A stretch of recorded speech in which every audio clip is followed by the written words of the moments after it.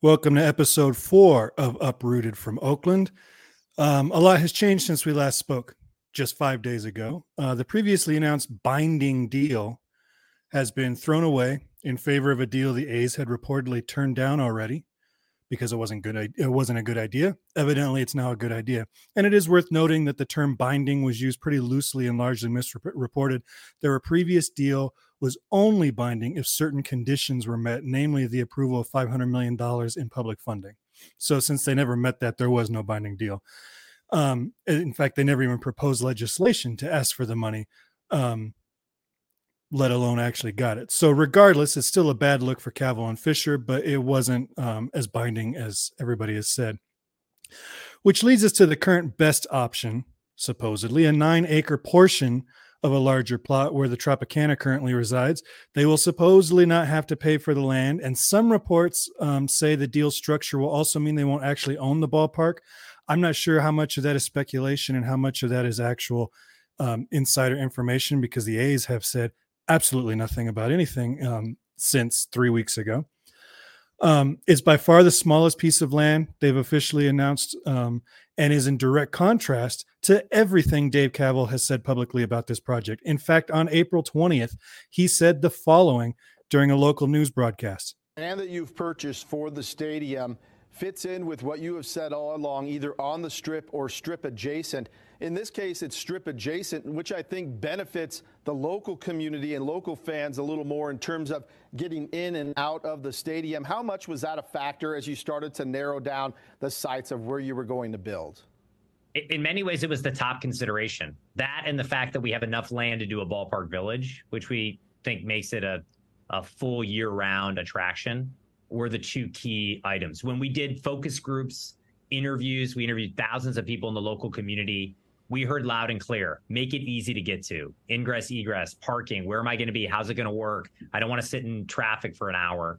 And this site provides all of that. And I think will be a very easy place for people to get to and come to games regularly. That was 3 weeks ago, and he's already abandoned that project. And he's abandoned every aspect of that deal, which he said was critical and of the utmost importance. Cavill's repeatedly told reporters and fans that the only path for success for this team was for the A's to actually own their park and have the ability to create ancillary developments in the surrounding area. Okay, that was how they were going to finance the team. This new deal fails on both of those issues, so we have to ask ourselves if this increased payroll was going to be tied to all of this extra revenue from outside sources. How will investments into the team be paid for now? And I think everybody in this room knows what the answer to that is. There will be no investments in the team. Today, the Port Authority held a meeting that also included discussion on extending the exclusive negotiation agreement with the A's for Howard Terminal, which is set to expire tomorrow at midnight. There was no extension requested or granted, which was expected. Many public speakers zoomed in with the bulk, if not all, of the anti-A's callers representing trade unions. All the pro-A's callers were local residents and local business people and stuff like that. And it is beyond a doubt clear that the A's have tarnished their reputation irreparably, probably, under this ownership group with their parallel paths in Vegas. Every pro-A's comment in today's meeting mentioned how upset they were at the A's for all this stuff in Vegas. And lastly, NorCal Nodders, who was a guest on episode 3 of this show. It was a fun episode. You should check it out if you haven't. He noticed today that Cavill has removed the Oakland banner from his Twitter profile and replaced it with a photo of a base. And this isn't really news per se, but it does indicate that Cavill is at least spending some time on Twitter, even if he is hiding from fans, just like John Fisher does. I have mentioned in previous episodes that I reached out to Dave for an interview in early April. We have had an interview just about every year he's been president, except for the COVID years, and he ghosted that request. I was not surprised. Our last interview did not make him come off particularly well. Since our last episode, I sent him 4 questions to answer in print. I thought, all right, you don't want to interview me? Just answer these 4 questions, and I'll print it. It'll just be a quick thing. It'll take you 10 minutes. He ghosted that request as well so far. What were these heavy-hitting questions that I requested comment on? 1, how are you handling the outside development, which was the linchpin of your team's success? You know, you got 9 acres. It's going to take the full 9 acres for the stadium. How are you going to do that? 2, do you plan to request an extension for Howard Terminal negotiations? We already see that didn't happen, so I guess he didn't need to answer it. 3, why are the A's eager to accept this deal, which requires $380 million in public funds, while walking away from Oakland, who'd already secured a similar total? And 4, has there been any recent consideration in building at the current site as a means to expedite the process? If you're concerned that Howard Terminal is taking too long, the current Coliseum site is going to take much less. And if you're willing to forego all of the development and outside surrounding real estate to go to Vegas, why not just stay exactly where you are? These are the tough questions Cavill's refusing to answer. And I think something smells fishy with the A's right now. And to chat with me about it, we have our most geographically diverse panel yet. We have Stu from Vacaville, we have Michael from Virginia, and we have Chad from Chile. Welcome, guys. Hey, right on, man. Thanks for the invite, man. Appreciate it, man. From down here south of the equator, man. Yeah, Tony, thanks for having us. Yeah, of course. All are welcome here, and especially if your name is Cavill or Fisher. So what are you thinking with the recent flip-flop from the binding deal that they had 3 weeks ago to all of a sudden all that's out the window? I think that there's some inept people trying to they're just going to screw this up like they've screwed up every other stadium proposal that they've had. I'll believe they're moving to Las Vegas when the shovels hit the dirt. Yeah, it just seems from all the coverage that the team has really overplayed their hand. I don't think they were ready to go into any of this. Yeah, I mean, Tony, I mean, it's been in a chorus of ineptitude, right? For many a year. I mean, we don't have to go through the roster of potential A's stadium sites such as Laney College, Fremont, San Jose, and right there on the Coliseum, even talking about it years ago. And so, I mean, it's this. I think the gentleman talked about shoveling the dirt.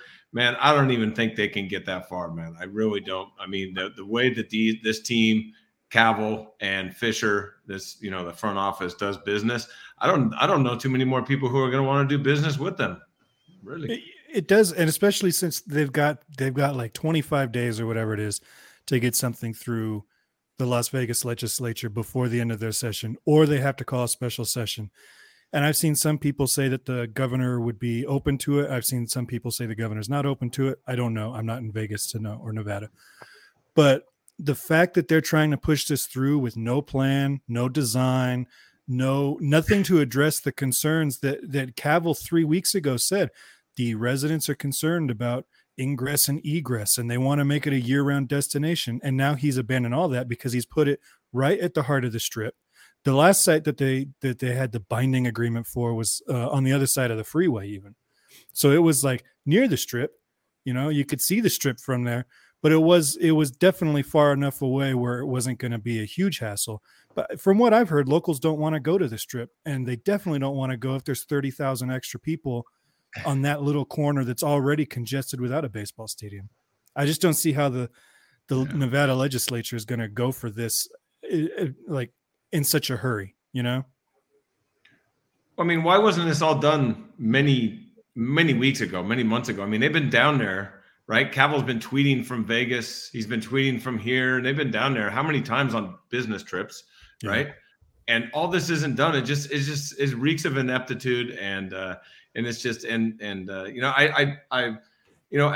a fan down here, man, from the Bay Area, going to the Coliseum for many years in the 80s, 90s, 2000s, man, it hurts, man, to see them bumble along like this. But I think it's eventually, and you guys could obviously chime in on this, man, I think it's eventually going to lead back to Oakland somehow. I just don't know how, but it just seems like something's going to happen here because these guys are so inept. Yeah. I mean, unless the lobbyists and consultants that they hired in Nevada are the best in the country, I can't see a road forward for them in Nevada, just because they haven't shown anything. I mean, just not having legislation in yet this close to the end is a really, really bad sign.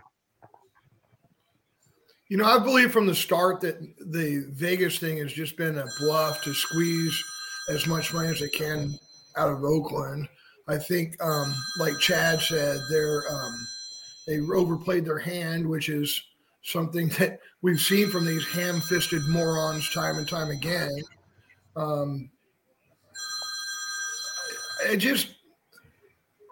I would love to see Las Vegas get an expansion team. I'd love to see John Fisher own that expansion team, and I'd love to see them place in the AL West so we could beat that ass all day long. I mean, I've been saying that for weeks, that they should force him to sell the A's and sell him the expansion team for like $1 billion instead of the $2 billion. And that he can still make some money off of that sale. He gets to keep a team. He gets to have Vegas, and they can keep, you know, the A's franchise and get it some owners that'll actually do something. Because I also think if the team sold tomorrow, Oakland would be open to negotiations tomorrow. Oh, absolutely. Like, they're not out of this. They're just calling their bluff. And why wouldn't they? Yeah. And they have leverage. They have leverage because the Coliseum lease is up in 2024. I had a couple of tweets back and forth with Casey Pratt today because we were talking about how, you know, just because this E&A is expired doesn't mean that the city can't still negotiate with the A's for Howard Terminal unless they enter into an E&A with somebody else. But now what it does is you already had the A's at zero leverage. This morning when I woke up, I said they have no leverage at all. And now they somehow have less because without that E&A, Oakland can come back and say, yeah, you're not the only person we're talking to anymore about Howard Terminal. So you can build on the Coliseum site today, or we can still keep dragging this along at Howard Terminal for however long it takes. You know, so they overplayed their hand in Oakland. I think if Vegas has any sense at all, or Nevada in general has any sense at all, they should already be tired of this, you know, this roulette that they're playing with all the sites. You know, announce something when you've got a deal. Stop announcing things when you just have an idea. You know, they did that with Laney and it bit them in the butt so fast, and yet they still continue to do it. That still, to me, is one of the all-time hilarious episodes of a press conference being held and saying that you're going to build on a piece of land. And then Laney Carr would say, what, wait a minute, what? Wait a minute, we're on this land and you can't have this land. I mean, How inept do you have to be to I thought it was like a Saturday Night Live skit or something, really. I mean, it was like, I was like, wait a minute, no. You didn't just say that you were going to build on a piece of land that's not for sale, right? No, but it wouldn't have been an SNL sketch because it's not funny right. as fiction, because you'd sit there and you go, what idiot would ever do this? Right. You know, like, this isn't believable. Humor's got to be at least a little bit believable, but this was like, this is even too stupid, you know? It was so dumb. Yeah. And then E in the chat is kind of mirroring something that Casey said in a video. They said they basically gifted Oakland $100 million with the EIR and the BCDC restrictions gone. That Oakland can just keep. The A's got, you know, the government to lift the restrictions on that spot. They got the environmental impact report. They got all that stuff done. Oakland can still use all that stuff. And plus, Cavill was saying they were spending $2 million a month on this thing. So that was just a gift for this cash-strapped team to just give a city that they don't even want to be in hundreds of millions of dollars worth of legwork and legislation and movement forward to the next project that goes there, regardless of what it is. Fisher, to me, kind of comes off as like a cash-strapped guy. I mean, but he's an owner of a baseball team, right? And he just, the way that they move around and the way that they have binding agreements and then move it to another, and this whole parallel paths from the beginning is a terrible, terrible way to do things, right? In business, in relationships, in life. I mean, I'm on a parallel path. It's like I'm like dating two people at one time and I'm going to pick one, you know, it's like horrible, dude.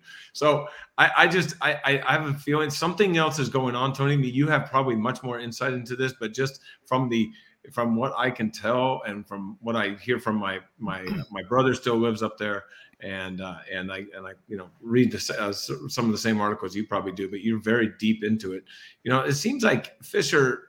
I mean, if he had plenty of money already and say it's going to be privately financed, but where is the plan? Where's the business plan? That's why I don't know that I have any more insights, but I definitely have the same speculations that a lot of people have, that he's maybe overextended. COVID hurt him more than he thought it would. Mm-hmm. He had to take out loans against the A's and the earthquakes and pay people through that pandemic. He was pressured to pay his minor league players through the pandemic for a season that didn't happen. Plus he had the half season with no gate at the Coliseum. So, he's a little bit overextended. The gap stock is falling. He might not, he's still a billionaire, but he might not have the liquidity that he had when this whole thing started 5 years ago. There you go. And it's all about liquidity, isn't it? Especially when you're looking for $1 billion loan from a bank to build a stadium. And he may not be able to get that loan. On top of the fact that it's harder to get those loans than it was 5 years ago. And the prices just keep going up. No bank's going to look at this project and go, there's no way this is $1 billion project anymore. This is a $1.2 billion project or whatever. You're just going to be coming and asking us for more money in a year and a half. So that could be the real issue behind it, is they think maybe they can get way more money out of Nevada than they can get out of California and Oakland, which might be true. But the Raiders just barely got it. They got it by one vote, and that left a bad taste in a lot of people's mouths in Nevada. So who knows what the actual appetite is for doing this for the A's? I think it really depends on how much influence the governor in Nevada has over the legislature. If he decides, if they don't get it done this session and they have to go into a special session, it kind of seems like the governor is somewhat receptive to the idea of the team moving to Las Vegas. It's just whether or not he has the political clout with the members of the legislature, especially of his party, to kind of push that deal through. I wonder if the governor is receptive because to me, Nevada is a bit of a long shot for expansion. I've always thought it was a bunch of BS that they were just leveraging one against the other, because who in their right mind would leave the, fifth, sixth biggest media market in the country and go to number 40? Right. And leave the Bay Area home to, I don't know how many dozens of multi-billion-dollar corporations that are more than willing to buy luxury boxes and be corporate sponsors for Nevada, where I'm no expert on Las Vegas finances or economics, but I'm not aware of any, huge corporations that are based in Las Vegas.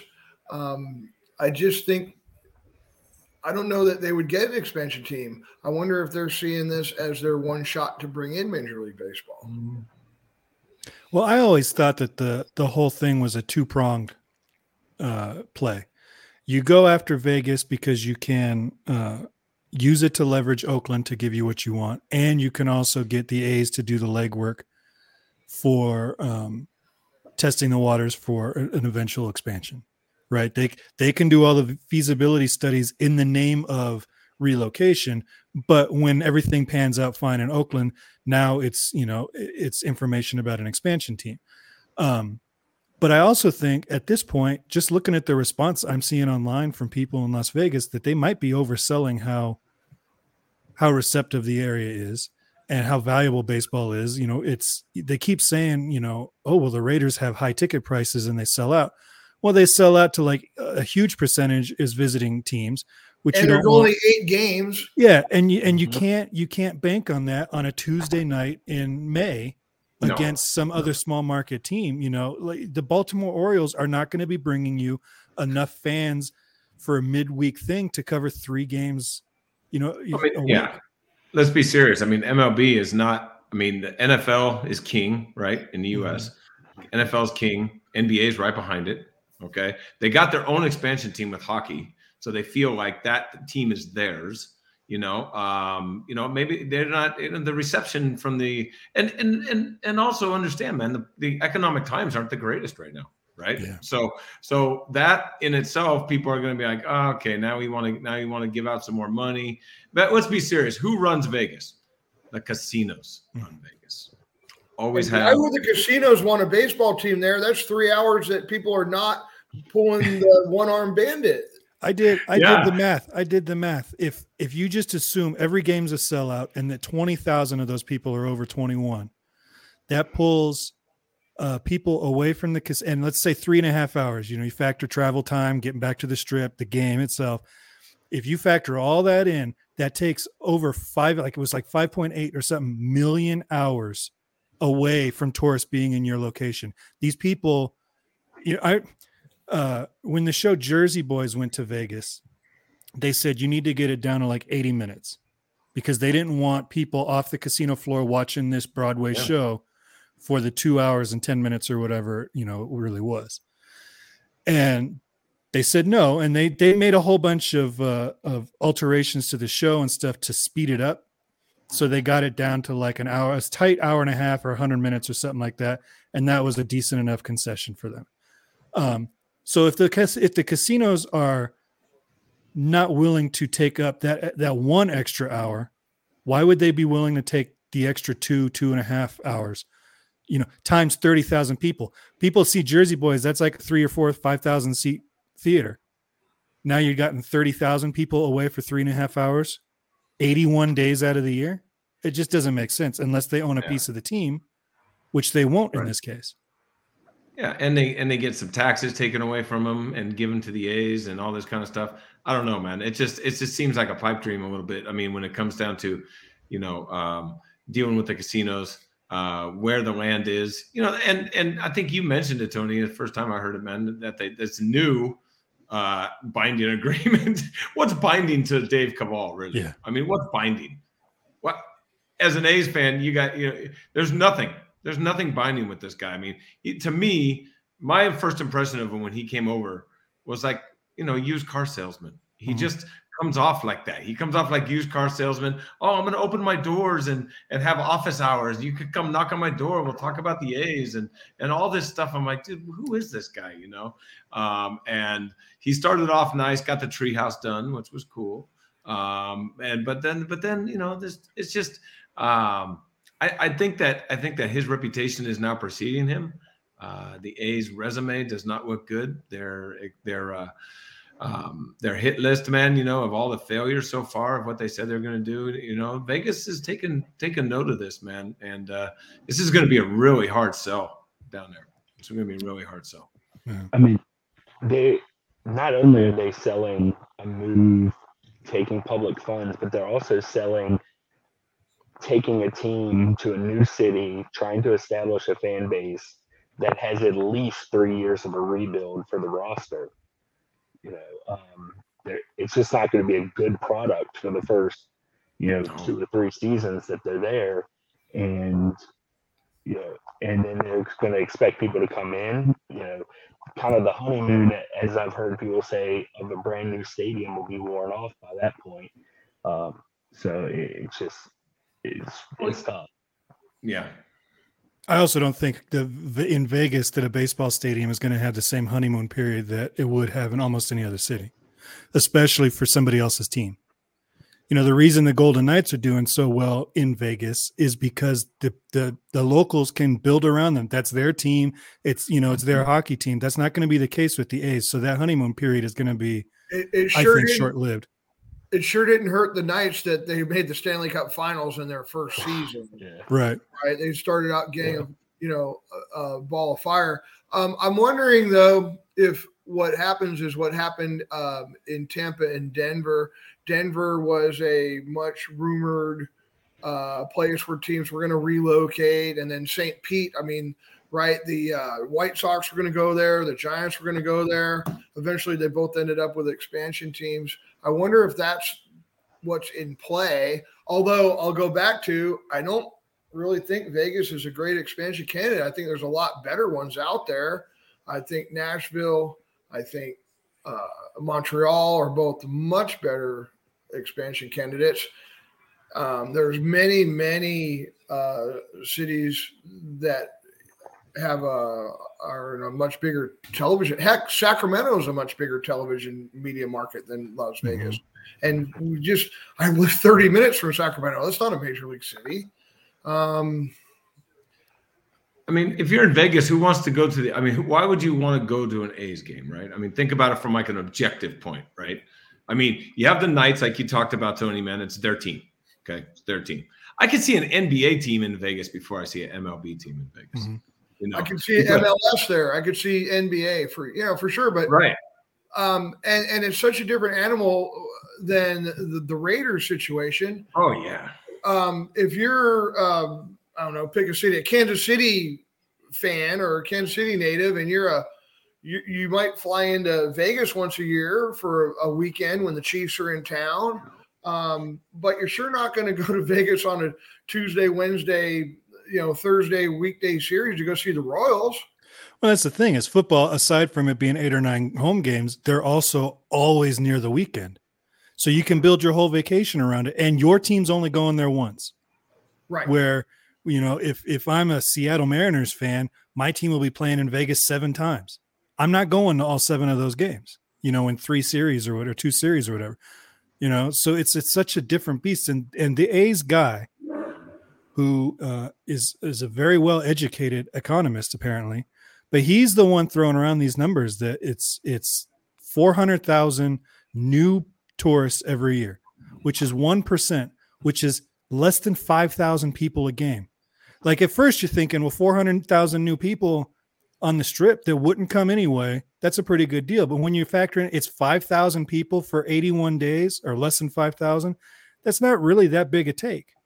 Especially when you spread it out over, when you spread it over 30 hotels or whatever there are on the Strip, it's like, that's not really gonna, and they're also not getting the tax benefit of having that property going, because that's going to be part of the financing deal. Apparently, is that the A's want to be paying taxes on that property, so they're getting a free property, or it's going to cost them $1.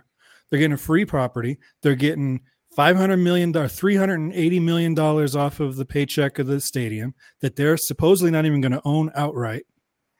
And the city's getting really nothing in return. Those 400,000 people, that growth does not really take off the expense that they're putting in. It'll take years and years and years to cover that expense. Tony, you're quoting Hal Gordon, the A's hot dog? No, I'm the actual guy that the A's have lobbying for them in Vegas. Gotcha. He's the one that came up with the 400,000 fans. Hal is the one that went and did some digging and found out that this guy's actually got like a doctorate from Stanford or something. I was just going to add an aside. Yeah, he's just got his PhD in economics. If you don't know or follow Hal Gordon, it's A's hot dog. He was on. Oh, and we just lost Stu. But that's okay. You should go follow Hal. He was on episode 2 of this show. He's an excellent follow, and he kind of lends a little bit of a more economic side to it. And he's the one that had actually discovered that the guy they've got lobbying for them in Vegas has got like a doctorate in economics or whatever his doctorate is in. So he's not some hack that they got. They got a good guy to do it. But I don't know where he's pulling these numbers. And 400,000 seems ambitious, but it also doesn't seem like enough. Sounds like a paid-for number.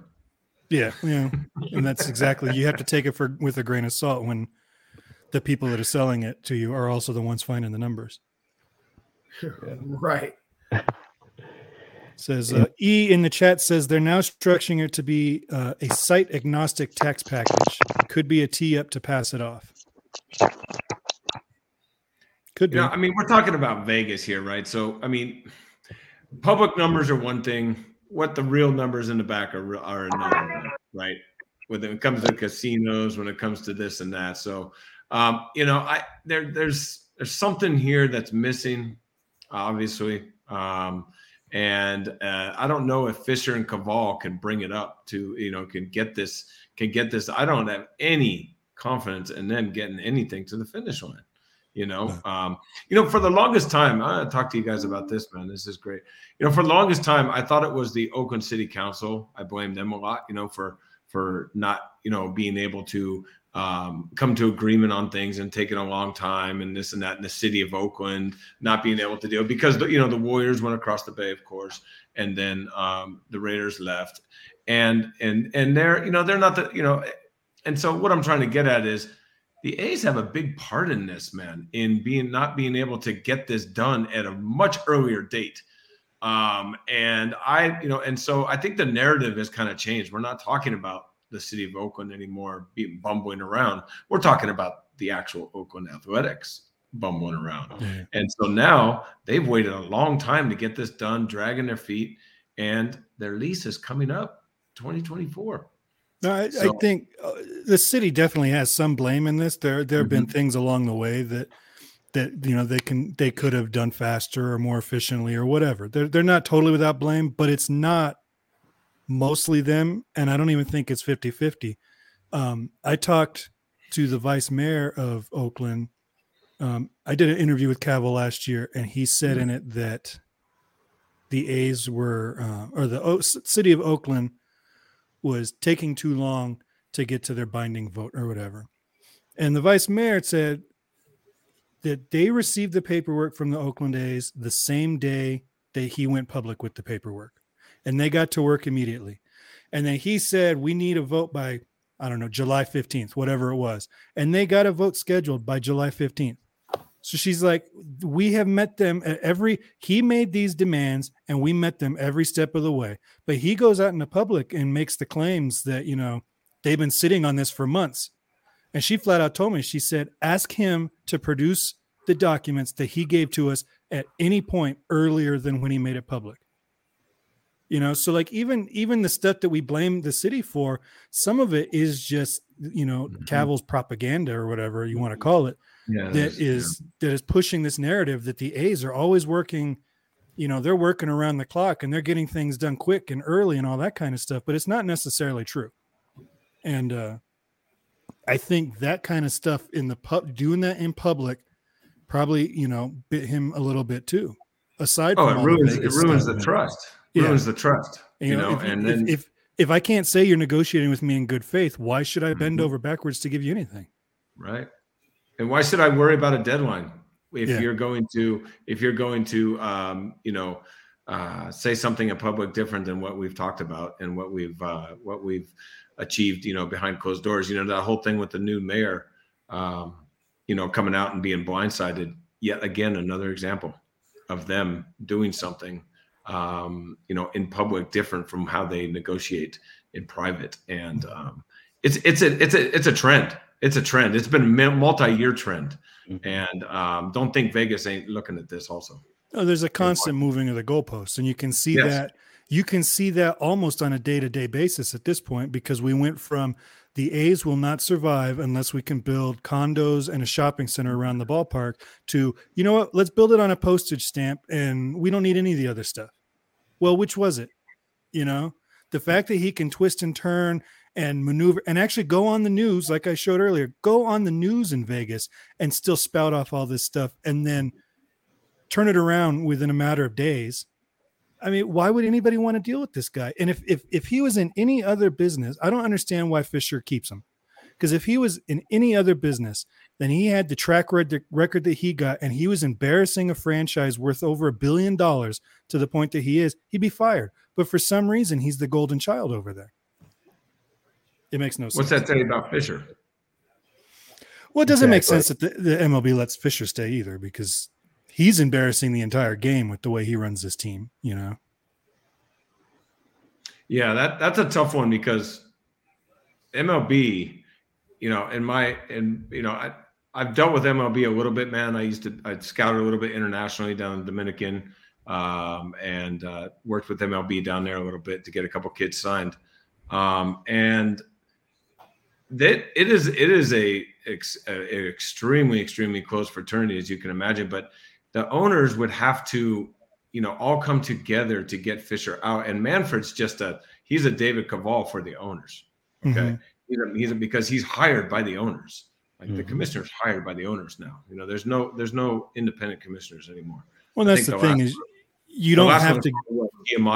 Giamatti was probably more independent than anyone else. Yeah, but that's the thing is people keep going, we need to petition Manfred, or we need to convince Manfred. You don't need to convince Manfred. You need to convince 29 other owners. Yep. And if they come into his office and they go, Fisher's bad for baseball, get him out of here, he'll be gone tomorrow. But he's not going to do it on his own. I'm old enough to remember when the commissioner had power, and the commissioner's main goal was the best interest of baseball. And now that changed when they brought Bud Selig in, and he now is the owner's lapdog. Mm-hmm. And the only way that John Fisher is going to not be the A's owner is if he chooses to sell, or if there's some kind of very major scandal along the lines of Dan Snyder with the Washington Commanders. Yeah. And that's exactly what it's going to take. It'll take some huge public outrage like that. It takes embarrassment, right? I mean, Snyder was an embarrassment after a while. Well, the funny thing about that deal with Snyder is he had a deal done with the legislature here in Virginia until all of his personal issues and business dealings, but also they leaked a plan to buy property in Virginia that something like 85% of the county was against. And it spooked some of the members in the legislature because it seemed like they were playing us against Maryland to get a better deal. It's kind of the same deal that seems like's going on right now with Fisher, Cavill, and Las Vegas. See, it seems like the Fisher and Cavill could have looked at that situation and went, you know what, we can do the exact same thing, but we'll do it better, and it'll work for us. And it might, but there's like an arrogance to this front office right now that makes me think that they looked at that as a model, not as some kind of dissuasion, you know? Yeah. So, Michael, you're in Virginia, and I think you said to me you just went to your first Oakland game in Oakland recently. I did, yes. 2 weeks ago. It'll be 2 weeks on Friday. I was there on the 28th. Okay. For the game with the Reds, and it was an awesome experience.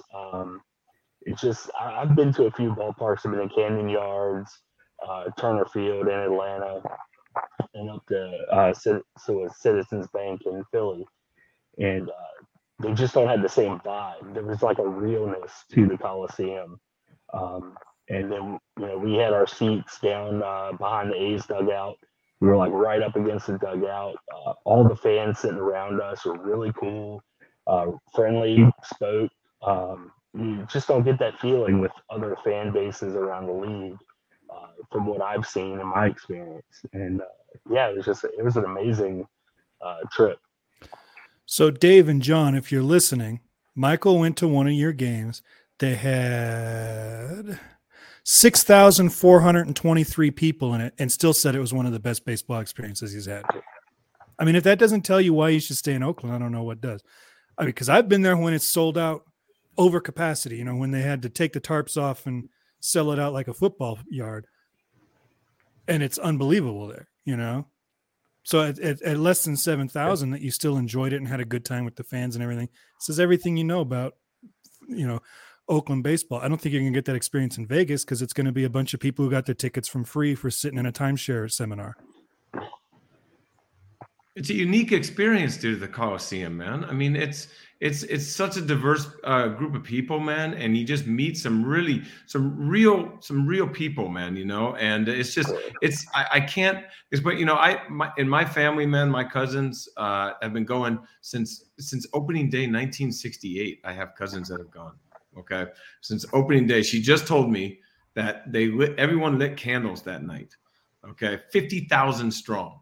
1968 opening night, and everyone lit a candle. And she said, I'll never forget that. She's been a season ticket holder since then. Her family has, her father before her, now her, and this year was the first year, man, she did not renew.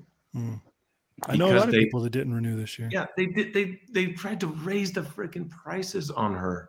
A loyal ticket holder. You guys know these stories, man. But this one, is really close to me, man. It's my cousin, and I couldn't believe it. And now she goes to like 3 games a year, and she'll buy the tickets, day of game, and go try to find her favorite seat, which she used to sit in. It's terrible what they've done, man. So yes, does he need to get out? Yeah. Is he gonna be forced out? Keep the pressure on him. But as we know, and I think Stu was going like this, because the fact is that the other owners have to agree, and that's the hardest part, man. That's the hardest part. It's a fraternity, and if you ain't in it, you ain't in it. Yeah. I could see the owners rejecting a relocation vote before I see them pushing him out. That's a good point, Tony. I wonder how the ownership groups of the Diamondbacks, Padres, Angels, and Dodgers feel about this Northern California team possibly going to Southern Nevada.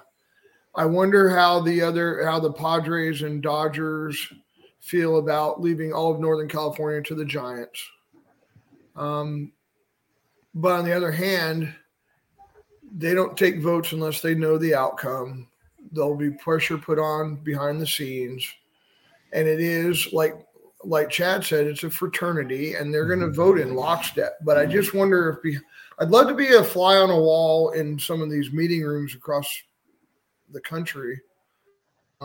They can't be super happy with, we're going to waive the relocation fee and have them come in to at least partially divvy up some of your territory and take some of your customers away.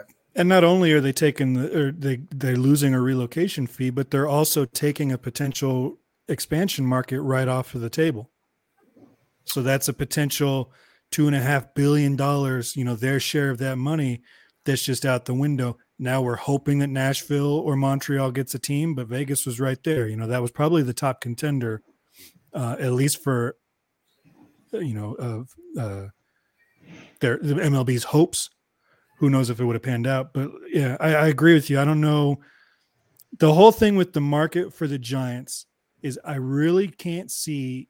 There has to be some kind of backroom deal with MLB for them to convince the Dodgers in particular, or the Padres, but Giants' actual division rivals, for them to convince them, you know what, we're going to put another team closer to you than they are now.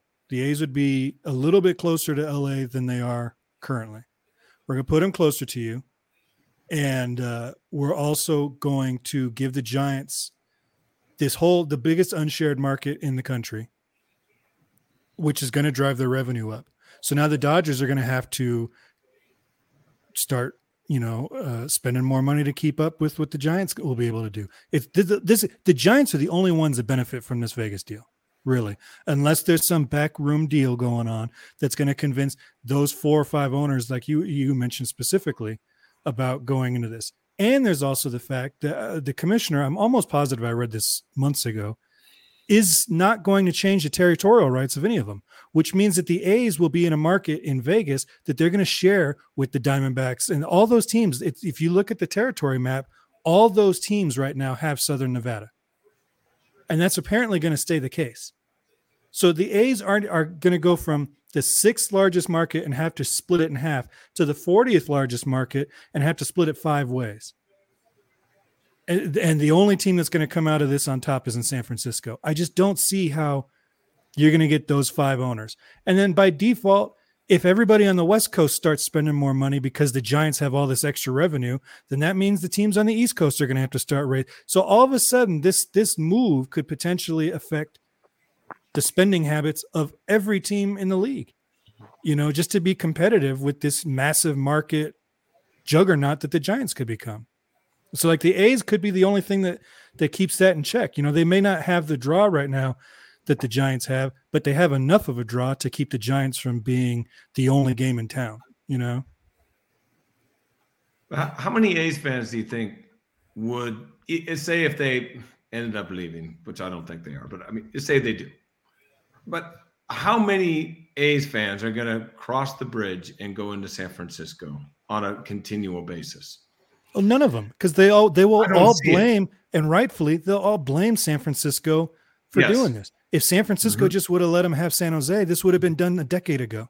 Yeah, well, the Giants have a lot of blame to be here for the A's position. Okay, they do. And I've worked with Giants official, and I go to the park and stuff like that when I'm in town. But it's the Giants have a lot of blame, obviously, for the A's situation right now. The territorial rights situation was terrible. Even though I don't really think the A's should belong at Fremont, but that's just me. But the point is that the Giants have a lot to blame here. I don't think a lot of A's fans would go to across the bridge, especially now with the way the world is. And I don't know. I get the feel, man. I was there in February with my family and everything for a couple of weeks, and I said, "Hey, man, I'm flying into San Francisco, man. Let's get some dinner, before." And then most of my family lives in East Bay, and up in Sacramento. And they're like, "Well, we'll wait for you to come. We don't really want to go to San Francisco." And I'm like, the thing is, though, is that MLB does not care about the fans. If they could do this without having a single fan in the building, they would do it in a heartbeat if they could make the same amount of money. The problem is that it's not whether or not the A's fans will travel to San Francisco. It's whether the East Bay corporations that do their corporate parties or whatever in an A's suite or buy, an advertisement and all that stuff, all of that will go to San Francisco. If there's no other game in town, it's all going to San Francisco. And that's what they're more concerned about, because we don't spend enough money to really make that much of a difference. The gate means nothing to them, which is, again, why I don't know how Vegas is really going to work, because you've got nothing but gate at that point. It's whatever. But yeah, I don't think that they're factoring the fans at all. They don't care if a single fan moves over to San Francisco. Yeah, I was just elaborating on the point that the Giants would have everything in the area, but your point about the corporate sponsorships and just all the sponsors that would move across the bay would definitely do that. Yeah, but the people would not. No, the people would not. No. Stu, would you guys even follow them on television, or would you just be done with baseball, or just pick a whole nother team? That's a great question, and one that I've been asked a few times since this all came about. And it's really easy to say, "Oh, hell no, I'd be done." But honestly, I don't know. Yeah. I don't know. I like to follow the younger players. I think a lot of people know I'm a high school baseball coach in Northern California, so I coached against Daniel Susak. We were scouting for the playoffs. We went and saw Tyler Soderstrom play. I think I would probably want to follow those guys and the other guys, the names I've gotten to know, Lawrence Butler and Janzel Clark and the rest of them. So I would probably want to follow them. We have a former Vacaville High School Bulldog that's a major league pitcher now, so I might go for the Dodgers since he's a Los Angeles Dodger. I don't know. I sure won't be driving down to Vegas or flying into Vegas to watch him play. I don't know. I definitely, absolutely will not ever be a Giants fan. There's not one chance on earth. No way. I hope there's never another Loma Prieta earthquake. But if there is, if it's centered at third and King on an off day, that would be fine with me. It's like as much as being an A's fan is ingrained in me deep in my soul, not being a Giants fan is also just as equally ingrained. Screw those guys, man. Hell no. I mean, they are more culpable here than John Fisher is. This is their wet dream. Oh, and they've been financing some of the opposition too. And that can't be that we talked about it last week, I think, about the irony of them coming out with their statements saying, "Oh, we'd miss the A's if they weren't here," and it's like BS. You've been trying to get them out since the day you opened the new park. No question about it. There's no way. I've turned down free tickets to the Giants games. Not a chance. Yeah. I think I would probably follow them at least initially. The A's, should they move? I just don't think they're moving. But initially I would, and then it would wear off. And I think I'll always be a baseball fan. I'm from a baseball family. You don't not do that. I'm 60 years old. I've been a baseball fan since before I can remember what baseball was, right? And I'm always going to be a baseball fan. What a bummer, basically. Yeah. I think personally it'll be tough if they move to not follow him, because I also think that, and this is just this based on nothing but my own thoughts, that if Fisher was to get a deal tomorrow, the day after shovels hit the dirt, he put the team on the market, because that's going to be peak value. Because if people are saying, oh, within 5 or 10 years he'd sell it, by 10 years they're going to be in the same spot they're in now, where they're drawing 5,000 people on a Tuesday night because he's putting up a minor league roster out there, So his peak value on this is going to be, we have a spot, it's being built, the money's all taken care of, let's sell the team.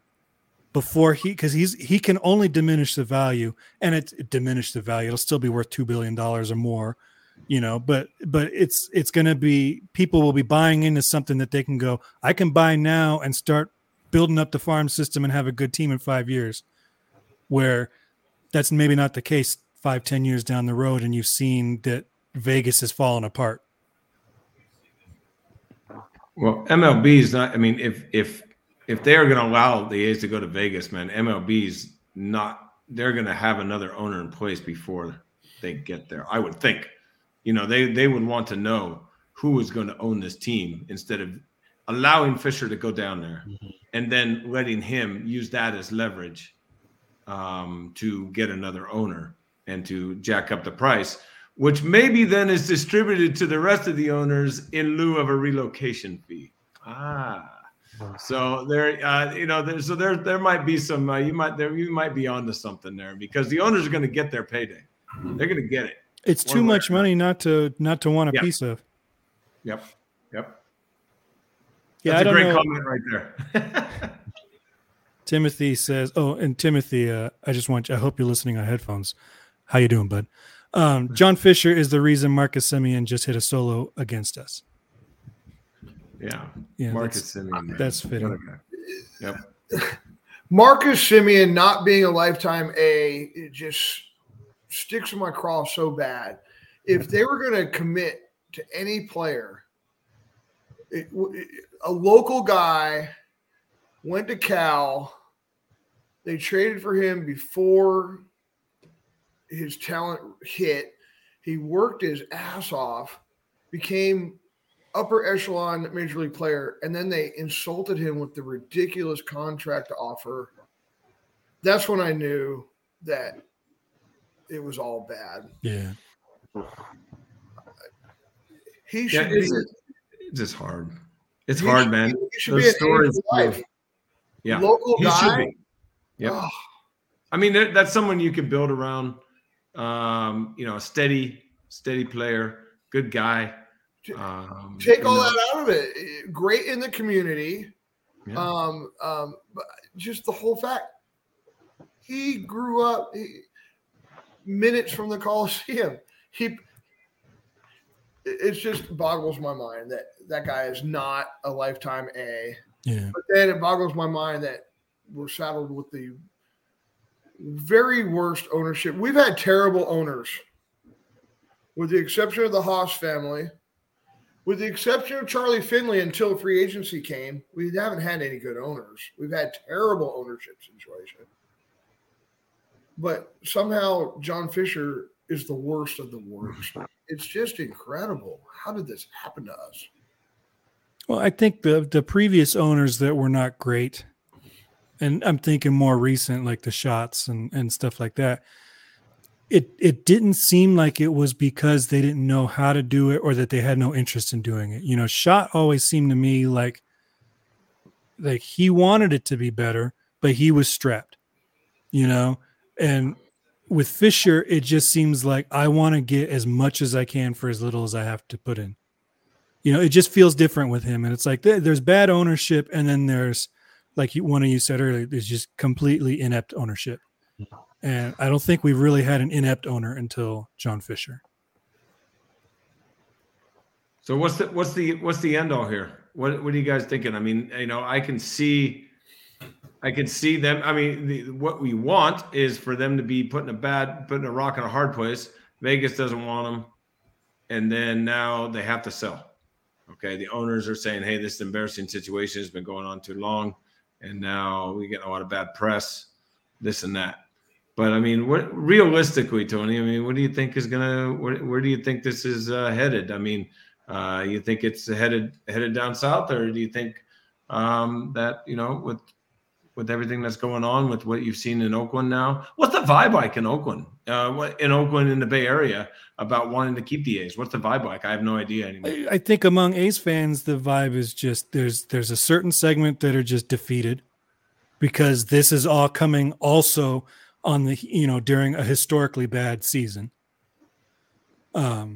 You know, when you look at the numbers on the field and you're like, wow, we could really beat the Philadelphia A's as the worst team in baseball history. You know? Yes.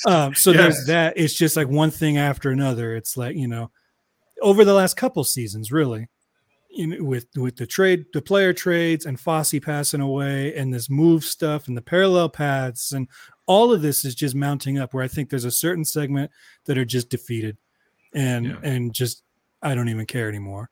There's a certain group that are still hopeful. There's a huge group that's just pissed. And I think that group is probably obviously the most vocal right now. It's the only reason I started this thing. You know, that's the group that's getting all the noise and the attention right now. And they're starting to get attention nationally and importantly in Las Vegas. You know, Vegas is starting to cover this as a news story, as a negative news story. The whole national narrative is shifted from, look how stupid A's fans are, they don't even show up to games, to all of a sudden it's now clearly Fisher's fault. And that happened virtually overnight.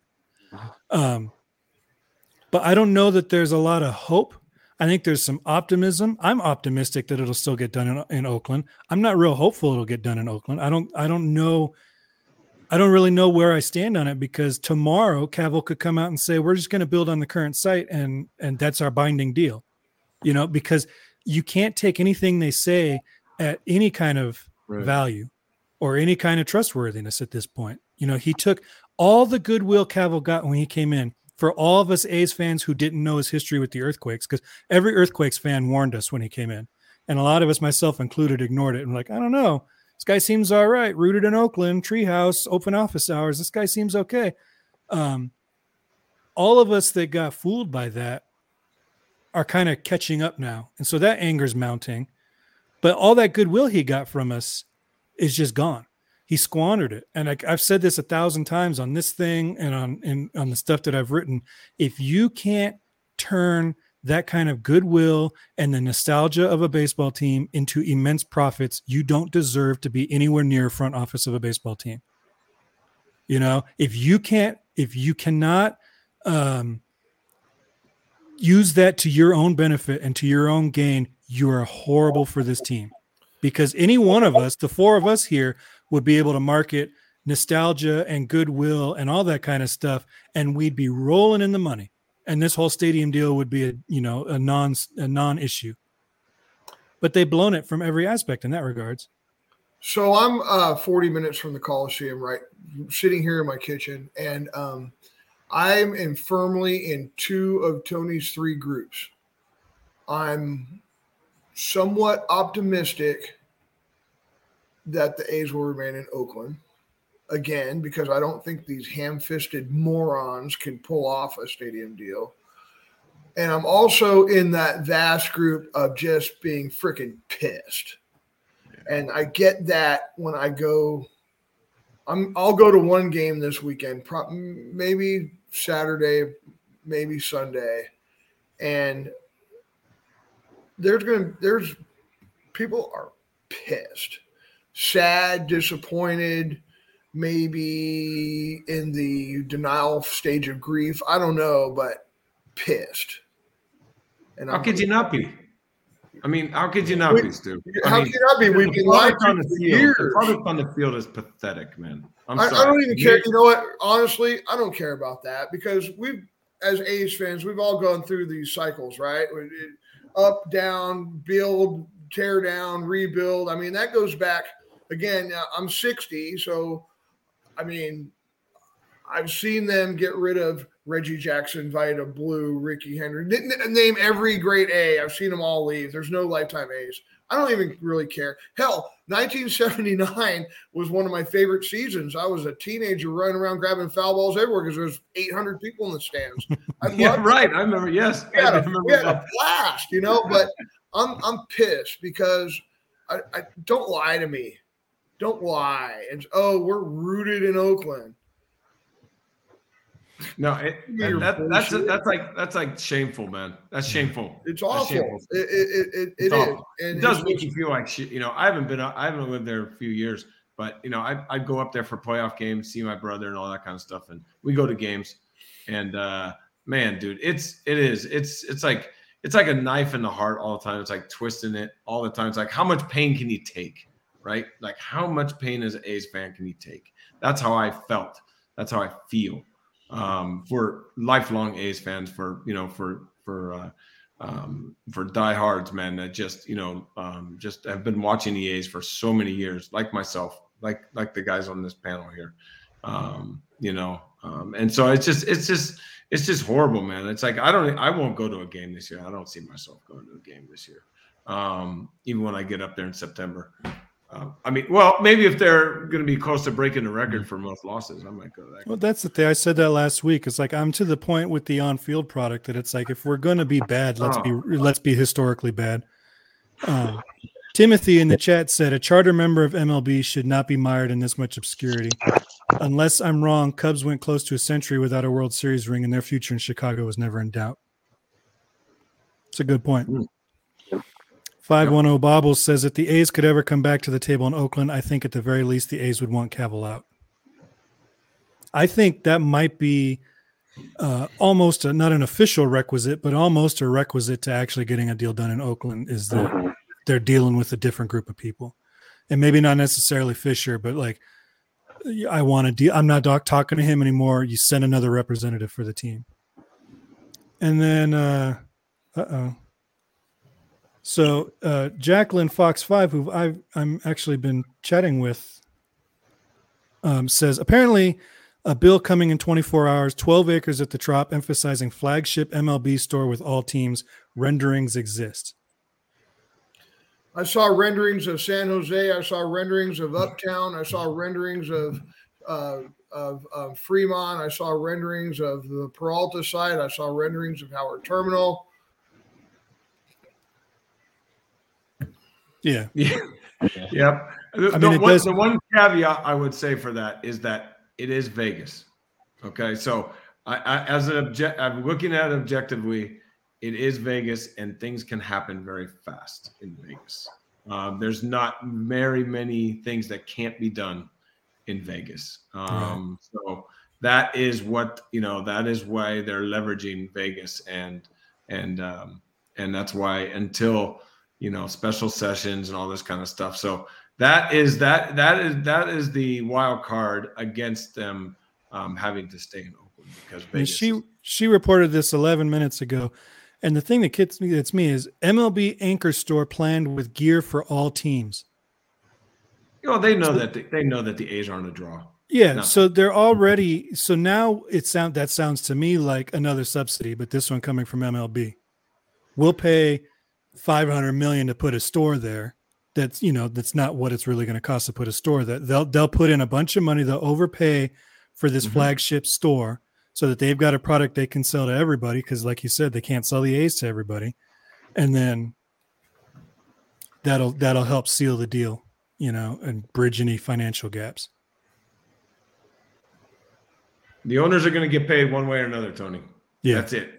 They don't take a relocation fee. That's a lot of money. They're going to get paid one way or another. And that's just business. That's their business, period. So that's an interesting thing to come up. I mean, there's so many, like Stu was saying, man, so many different. I mean, in the past week, we've heard 3 now. That's 3, right? I mean, you've got the I can't remember the name of it. You have the Tropicana where they're talking about now, but across the street. And now they're doing the flagship, and they only had 9 acres. Now they got 12. I mean, come on, man. I mean, it's a little tiring, but at the same time, man, I feel for all the A's fans out there, man. I see my brother in the chat, dude. What's up, bro? Mm-hmm. Yeah, they gained 3 acres just since yesterday. So right. That's pretty good, man. All right, we'll see what happens on Monday, man. I mean, you got a few days in between, So, it's an evolving situation, let's say, and but it all comes back down to can Fisher, Caval, and their team get this to the finish line? We'll see. I don't have faith in that. It's a heavy lift. And like I said, I wrote a thing a couple of weeks ago, and I said, if it does get to the finish line, even if it gets to the finish line in Oakland, Cavill doesn't deserve any of the credit for it. No. Because it's like, oh, you screwed up. It took you 3 years longer than it probably should have. And, people talk about how this has been going on for decades or whatever, but they've really only been looking in Oakland for 5 years. And 2 of those were COVID years that not really much development happened. It's like prior to Cavill coming in, it was Fremont or bust, San Jose or bust. I think Portland was floated out there for a moment.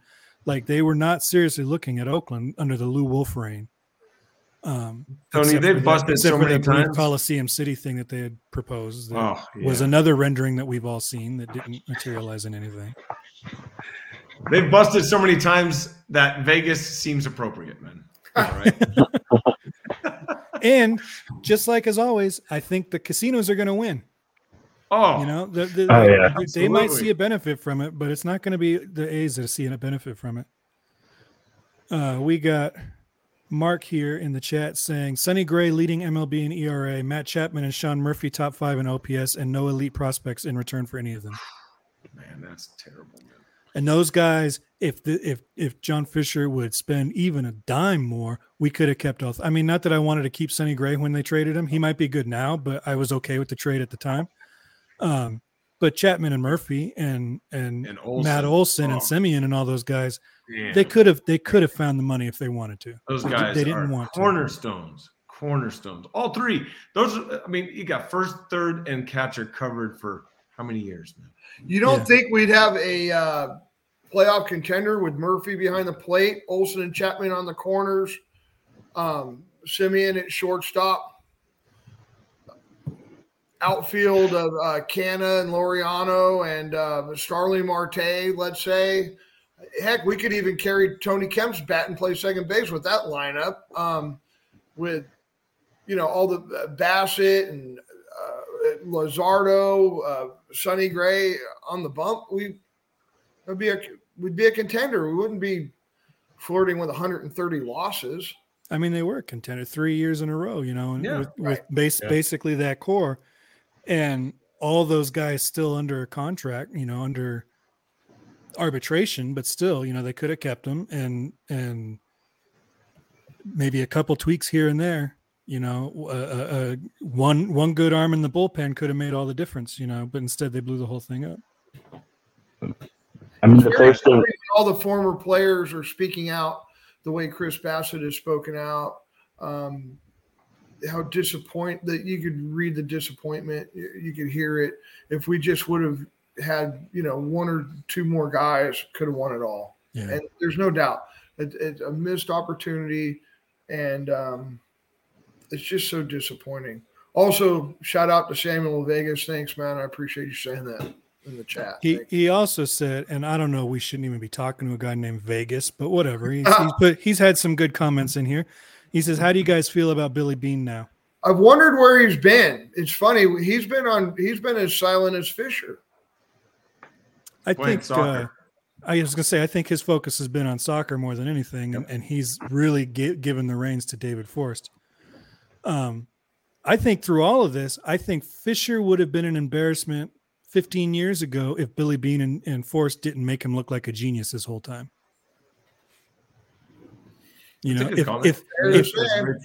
if they were fielding teams like this year the whole time, instead of getting guys like Chapman and Olsen and Semien and stuff, if they were fielding this team in 2012, it'd be a totally different narrative right now. They have drafting those guys.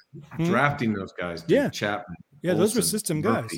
Those are system guys, dude. That's really hard to do, man. That's really hard to do. And when you hit on that many, Sonny Gray, Bassett was traded for. The point is that, man, he wouldn't be getting away with what he got away with, man. What he's done. And now it's all coming to roost. So we're coming to a climax, right? I mean, this feels like something's going to happen. Either they go down to Vegas, or somehow that, the pressure gets too much. He doesn't have enough, he can't write a check big enough to cover what he needs to cover, and he has to sell the team. I see that as a very slim chance, but it's still, an opportunity if this doesn't work out down in Vegas, for sure. And there'd be a couple guys, as we know, Lakeup is right there. There'd be a couple guys, very interested in doing some business in, like you said, a huge market, dude. You got all the way up Northern California, man. I mean, how many people are living up there? There's so many fans, like you said, Stu, that are just fucking, excuse my language, are just pissed, angry. And just, what have you done to this team? And they would come back. Oh, absolutely. So here's a thought exercise for you, because there are not just Joe Lacob, and I think most A's fans would turn cartwheels if he were to become the A's owner, but there's lots and lots of very, very rich people in the Bay Area that believe this is a viable two-team market. So here's a thought exercise. What if there is a Las Vegas A's? Would Oakland be a viable expansion candidate? No. Or would San Jose be a viable expansion candidate? I think the closest you would get is maybe Sacramento. Because San Jose, you're going to run into the same problems that the A's did, where the Giants aren't going to cede that territorial right. Sacramento, you can make the argument. You've got Sacramento. You've got the whole Central Valley. That's in the same television market, right? Modesto watches Sacramento TV. Plus, you've got a proximity to the North Bay. You've got, not a horrible drive from the East Bay. I think that would be the better shot. And I always thought that should have been their parallel path, is we're either going to build in Oakland or we're going to build pretty close to Oakland, as close as we can get and make it make sense. But I think I wrote about it a couple of weeks ago. I said that the MLB would have to expand to 40 before Oakland's ever on that list, because John Fisher has just spent 2 decades telling you it's not a viable place. And then he had to move because Oakland couldn't get the job done, and so that's going to scare people that have the money to do that. Why would you invest in that if you've seen nothing but failure from that area? I think Sacramento would be the closest.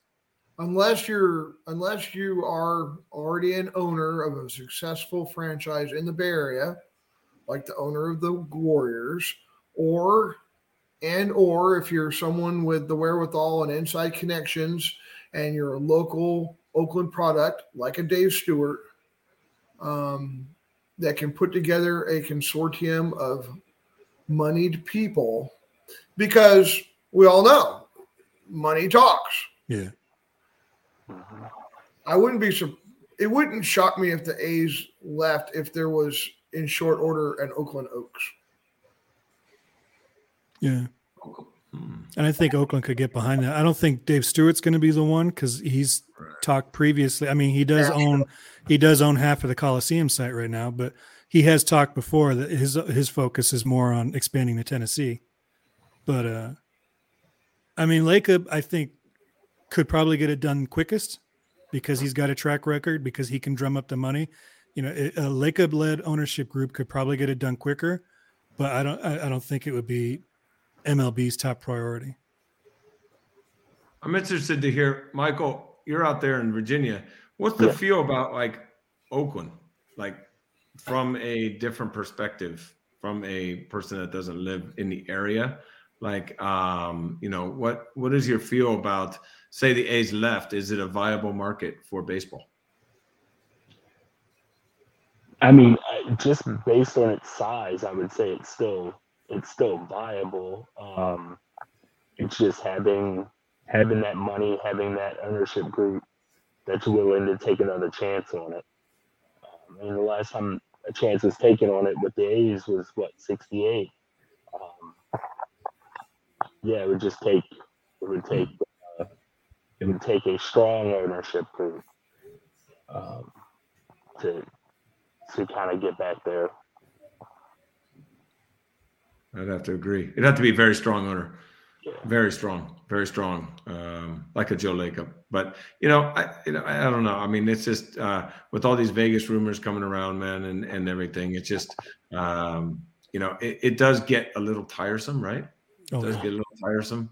And I feel for the born and bred A's fan, the blue collar guy, the local baseball coach, man. Tony, I've looked up your history a little bit, man. You're very, very indebted, very in the seams of the community, man, and it's very hard to watch what has been done to this team, man. The one I used to skip school and jump on BART to go for the Wednesday day businessman special, right? Or whatever it was called, and get in for $5. It's really hard to see, man. And I hope one or two things happen. I want a conclusion to this. I want an ending to it. All right. I want to finish. I want something solid, because Fisher and Cobble, all they give you is liquid, man. Nothing solid. And number two, man, if they can't get it done in Vegas, man, give me someone who can get it done in Oakland. Yeah. I mean, something will have to come to shove, because they're going to be homeless in a couple of years. So. Yeah. What's that going to look like? Yeah. I mean, Oakland's got leverage on them and say, yeah, go down and play in your little Aviator Stadium, dude. We don't want you here. Does anyone else have any more thoughts they want to share before we wrap this up? Yeah, I mean, I was just going to say, like, my feeling on it right now is about 60-40 that they do in fact move. I mean, we don't know what the bill says. Whatever they introduce, we don't know what's been slipped in there.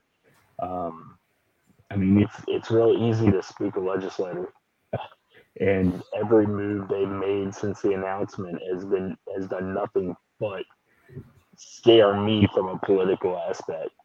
So I can only imagine what's going through the minds of people who have to put their name on a vote to give all this money to a couple guys that just can't run a business right. Yeah. Plus, and like I said earlier, the Raiders only got it by one vote. So you don't even need to really spook. If everybody that was against the Raiders is against the A's getting this money, you only got to spook one person out of the rest, Yep. 60-40 is probably good. I was probably closer to 50-50 before I heard that they actually have a bill drafted. Now, they haven't presented it to anybody. It's just a draft. We haven't actually seen the renderings, and we know they'll lie to your face. This reporter, I've been talking to her a little bit today, and we're going to have a phone call soon. But, I just showed you a clip where he lied to one of her colleagues. He lied to my face in our interview last year. So you can't really take anything. He will tell you what you need to hear, or what he thinks you need to hear to get him leverage somewhere else. So until I actually see the renderings and see a bill in front of the Nevada legislature, I'm still skeptical. But I mean, they knew how to do this in California, right? They had all the legislation done 3 years ago in California. So why they're waiting until the last 3 or 4 weeks in Nevada is just mind-blowing to me. Yeah, Vegas, you can get stuff done fast. I mean, it's just, I never put anything past Vegas, man. Never. You know, it's just the reality of it, man. It is. But I don't trust Fisher and Cabo and their team to be able to get it done, to put the right pieces together, man, to actually make it work. So, I mean, you got opposing forces here, man. So, it's just going to be, it's just going to be theater, some more theater. The bill will have something in it that we weren't expecting, or it won't even show up at legislating, and have to do a special session. And you can have plenty of episodes, Tony. In the meantime, man. Yeah, and if they start digging in Vegas, this will just turn into a bitch fest, and we'll just we won't have anything to speculate over. We'll just complain. There you go, man. One final thing from E in the chat: they'll cause so much traffic they'll get run out of town. Be back here in a tight 15 years. I actually thought about that today. Oakland Raiders, man. Yeah. No, I thought about that earlier today because I was talking to people who actually live near the Strip, and they were all saying the same thing: that is a horrible place as it is now without a stadium on it. As far as that section of the Strip and getting there and public transit and parking and the ingress and egress that was so important to Cabell. And I actually thought about that. I'm like, what if this gets done and it's such an epic failure that they are out of there, and then they'll come back home and it'll be a whole homecoming celebration thing, in a few years. Like the Raiders to LA. Yeah, exactly. Yeah, man. Yeah. You could see that, man. You could see that, but they're going to need some time away from each other. That's for sure. Yeah. Any last thoughts, Stu? Yeah, I just want to remind everyone, please come out to the Coliseum on Tuesday, June 13th. Yeah. We're having a reverse boycott that night, and it's going to be an epic, fun time. Under no delusions that this is going to create some epiphany for John Fisher to stay in Oakland, but what it is going to be is it's going to be a bash, and we're going to have a great time. And who knows, maybe we can show Major League Baseball and the owners that it's not the fans' fault. That's kind of the goal. And if you have time to get one of those cell shirts, get one of those and wear that, and bring your bed sheets with the signs printed on them and all that. And oh man, there's also a protest tomorrow where you can hang out in the parking lot and throw tomatoes at a John Fisher cutout. So there's plenty of opportunities for you to be angry in a good group to be angry with, and if this is the end, then maybe you just want to have one more trip to the Coliseum anyway. That's the one last thing is, if this is it and the 81st home game this year is it, I hope we all get to go, but I hope everyone keeps it sane and safe, because I can see it going bad real easily. And with that, I'm going to sign us off. Make sure you subscribe on YouTube, and you can follow me all on herohabit.com, where I'm writing stuff, seems like every day now, about this whole thing. And give all these guys a follow on their Twitters. And I will see you next week, if not earlier. I've got a couple one-on-ones that I might be doing before then. So make sure you subscribe to this so you don't miss all that. Thank you, gentlemen. And Tony, thanks for having me. Thank you. I'll see you all next week. Adios, man. Go A's. Go A's. Go A's.